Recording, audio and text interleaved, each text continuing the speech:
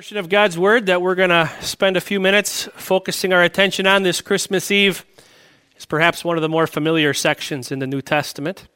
A reading from Luke chapter 2. In those days, Caesar Augustus issued a decree that a census should be taken of the entire Roman world.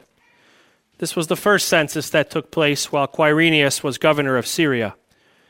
And everyone went to his own town to register. So Joseph also went up from the town of Nazareth in Galilee to Judea, to Bethlehem, the town of David, because he belonged to the house and line of David. He went there to register with Mary, who was pledged to be married to him and was expecting a child. While they were there, the time came for the baby to be born, and she gave birth to her firstborn, a son. She wrapped him in cloths and placed him in a manger, because there was no room for them in the inn. And there were shepherds living out in the fields nearby, keeping watch over their flocks at night. An angel of the Lord appeared to them, and the glory of the Lord shone around them, and they were terrified. But the angel said to them, "Do not be afraid. I bring you good news of great joy that will be for all the people. Today, in the town of David, a Savior has been born to you.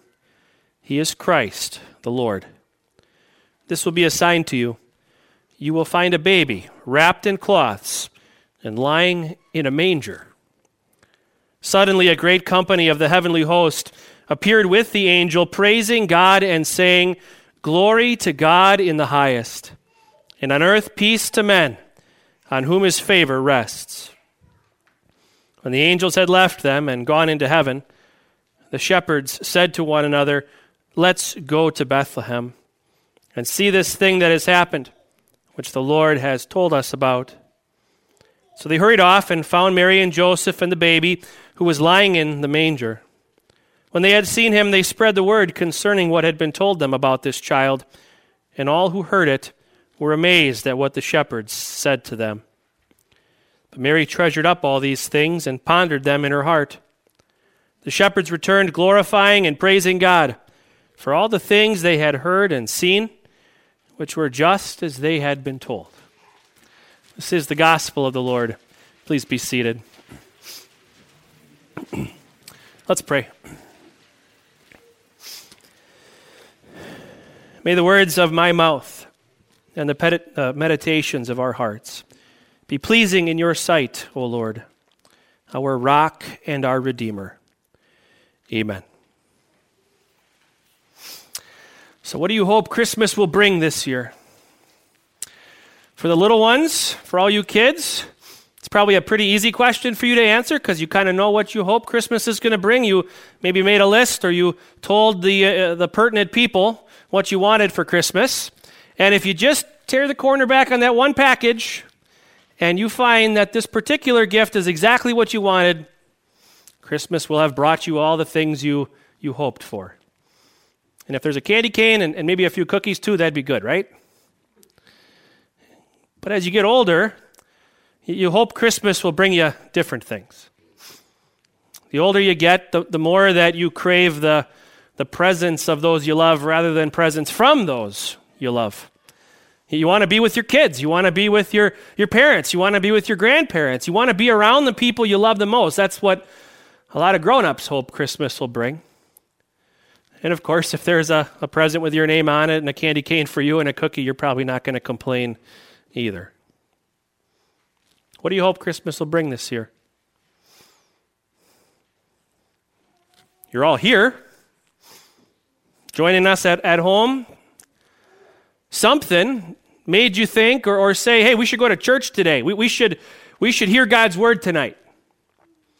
So maybe there's a part of you that came because you wanted to sing your favorite Christmas songs, or a part of you that came because, well, Mom wanted you to be here, or Grandma wanted you to be here.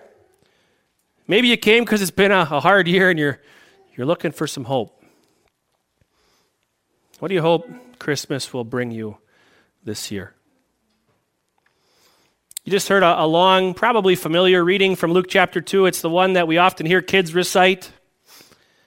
I want to focus your attention on just a little bit of the angel's song.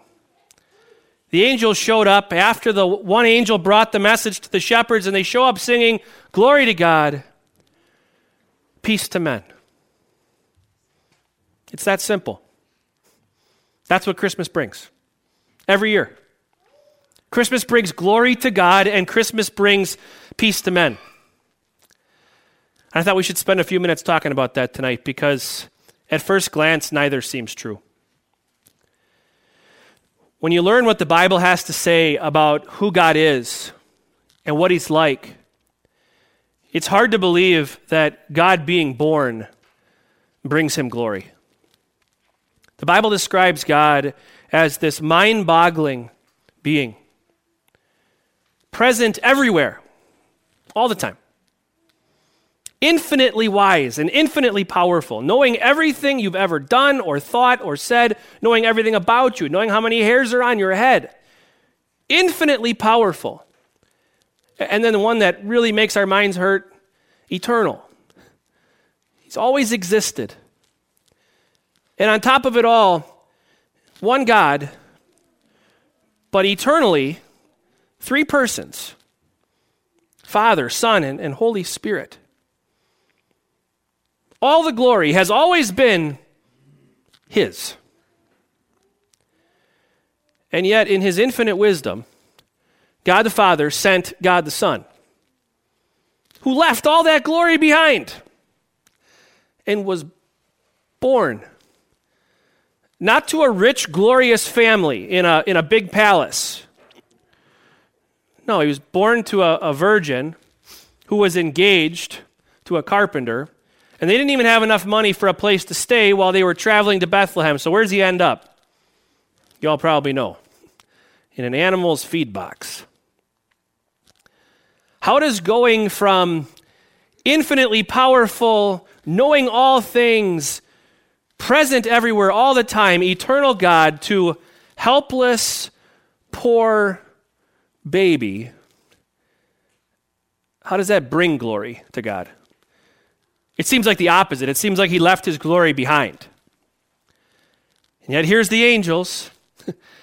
They're singing glory to God at the birth of the eternal Son of God. When we think of glory in our earthly contexts, a lot of times it does start with a picture of a person earning praise, of a person earning attention. If all the cameras are fixed on someone, if all the attention is on a particular person, they've probably done something to earn it. Maybe it's one of those rags to riches story, a guy who started a business in his garage and is now one of the top 5 wealthiest people in the world. Maybe it's your Super Bowl champions or some kind of victor or great success story. It's an individual drawing attention to themselves. That's glory in earthly terms. But there's another kind of glory. There's the glory of the soldier who runs headlong into battle, not trying to take care of himself, but trying to protect his brothers. There's glory in that kind of sacrifice. And there's glory for the woman who gives up her youth and maybe even a career to care for others. There's glory in sacrifice. What greater sacrifice than for this incredibly huge, powerful, unfathomable God to give it all up and be born? The Bible tells us that God so loved the world that he gave his one and only Son, that whoever believes in him shall not perish, but have eternal life. What incredible sacrifice that the eternal God would set that glory aside and be born to save you. Born to save me. He gets the credit for that sacrifice. He gets the glory. Not you, not me. Christmas is not about us. It's not about my glory. It's not about your glory. We don't go to church every Christmas so that after many, many decades of going to church every Christmas, our children and grandchildren can look up to us and say, boy, if only there were more people like Grandma and Grandpa. If only there were more faithful people like Grandma and Grandpa going to church every year, then everyone would be in heaven. You don't go to church on Christmas because it's the right thing to do. We don't go to church on Christmas to make family happy. We don't go to church to bring attention to us at all. Christmas brings glory to God. Glory to the one who set aside his glory, became a man so that he could offer himself as a sacrifice once again. He was born so that he could die, and die he did. Some 30 years later on a cross, not just for my sins, not just for your sins, but for the sins of the whole world. Every man, woman, and child who would ever live or will ever live. Christmas brings glory to God and peace to you. If you look at the world around you, it's not hard this year. It's usually not hard, but it's really not hard this year to see a lot of problems outside of you. If this COVID would just go away, then we wouldn't have to do all this. Those people out there, the ones causing all the division, the people who are in the streets, and the people who are causing problems, political unrest, social unrest, it's like we've never seen. There's all sorts of problems out there. It'd be easy to fall into the temptation to think, if the Lord could just clean up a couple of those things outside of me this next year, things will get a lot better. Get rid of COVID and make the Democrats and Republicans stop fighting, and everything will be just fine. But if you're honest, and you look inside, you know the problem's not out there. The problem is not with those people, and the problem's not with that COVID. The problem's right here. It's in my heart, and it's in yours. It's the reason that there was so much tension in your family as you were all cooped up this past year. It's the reason for the shortcuts that you take in school, at work. It's the thing that sometimes takes you to the dark places on the internet. It's the reason that God's word is often not very important to you. It's the reason that Christmas has become kind of a one-stop shop for you when it comes to church, and the Bible never gets opened at home. It's the source of every single conflict you've ever had with another human being. And it's the source of your conflict with God. Mine too. The problem is not out there. It's right in here. Because of my sin, because of your sin, we do not have peace with God. 1,000 lifetimes to make it up. 1,000,000 good deeds would never take care of the problem between God and us.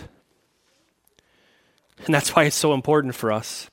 Such good news for us. To hear about the sacrifice that God made when he laid aside his glory, made himself nothing, to come into this world and step into your shoes and step into mine. Because when he became a man, he was now accountable to the laws that he holds you and me accountable to. The same laws of God that reveal the sin in our heart, Jesus placed himself under. And he obeyed them perfectly every single day of his life. So that when 33 years passed and it was time for him to hang on that cross, it was a perfectly innocent life that was offered up for the sins of the world. The greatest sacrifice of all, greater even than God laying aside his glory to become one of us, was when the perfect Son of God died on the cross to pay for your sins and to pay for mine. And he rose from the dead to show us that the peace that he won between God and man was not just a temporary thing.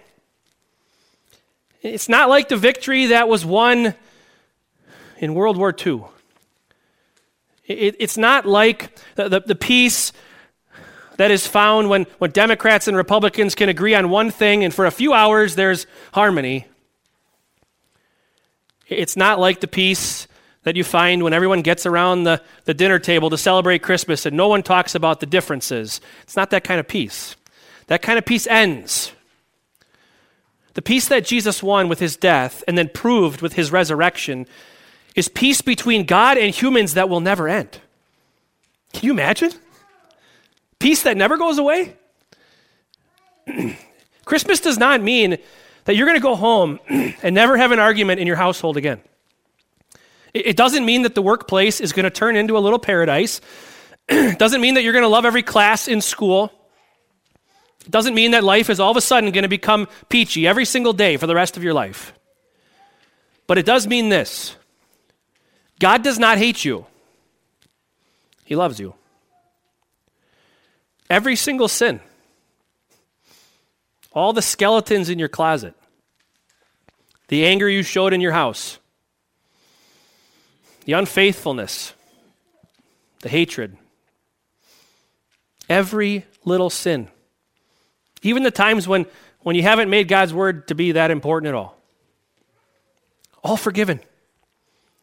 Forgiven by Jesus. God does not hate you. God loves you. Christmas brings glory to God and peace to you. Peace to me.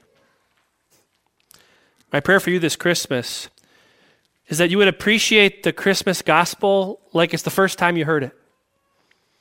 That you'd go home, seeing the problem in your own heart, but knowing that Christmas means the problem in your heart and the problem in mine has been taken care of by the sacrifice of Jesus. That's why he gets the glory, and we get the peace. Merry Christmas to you all once again. Amen.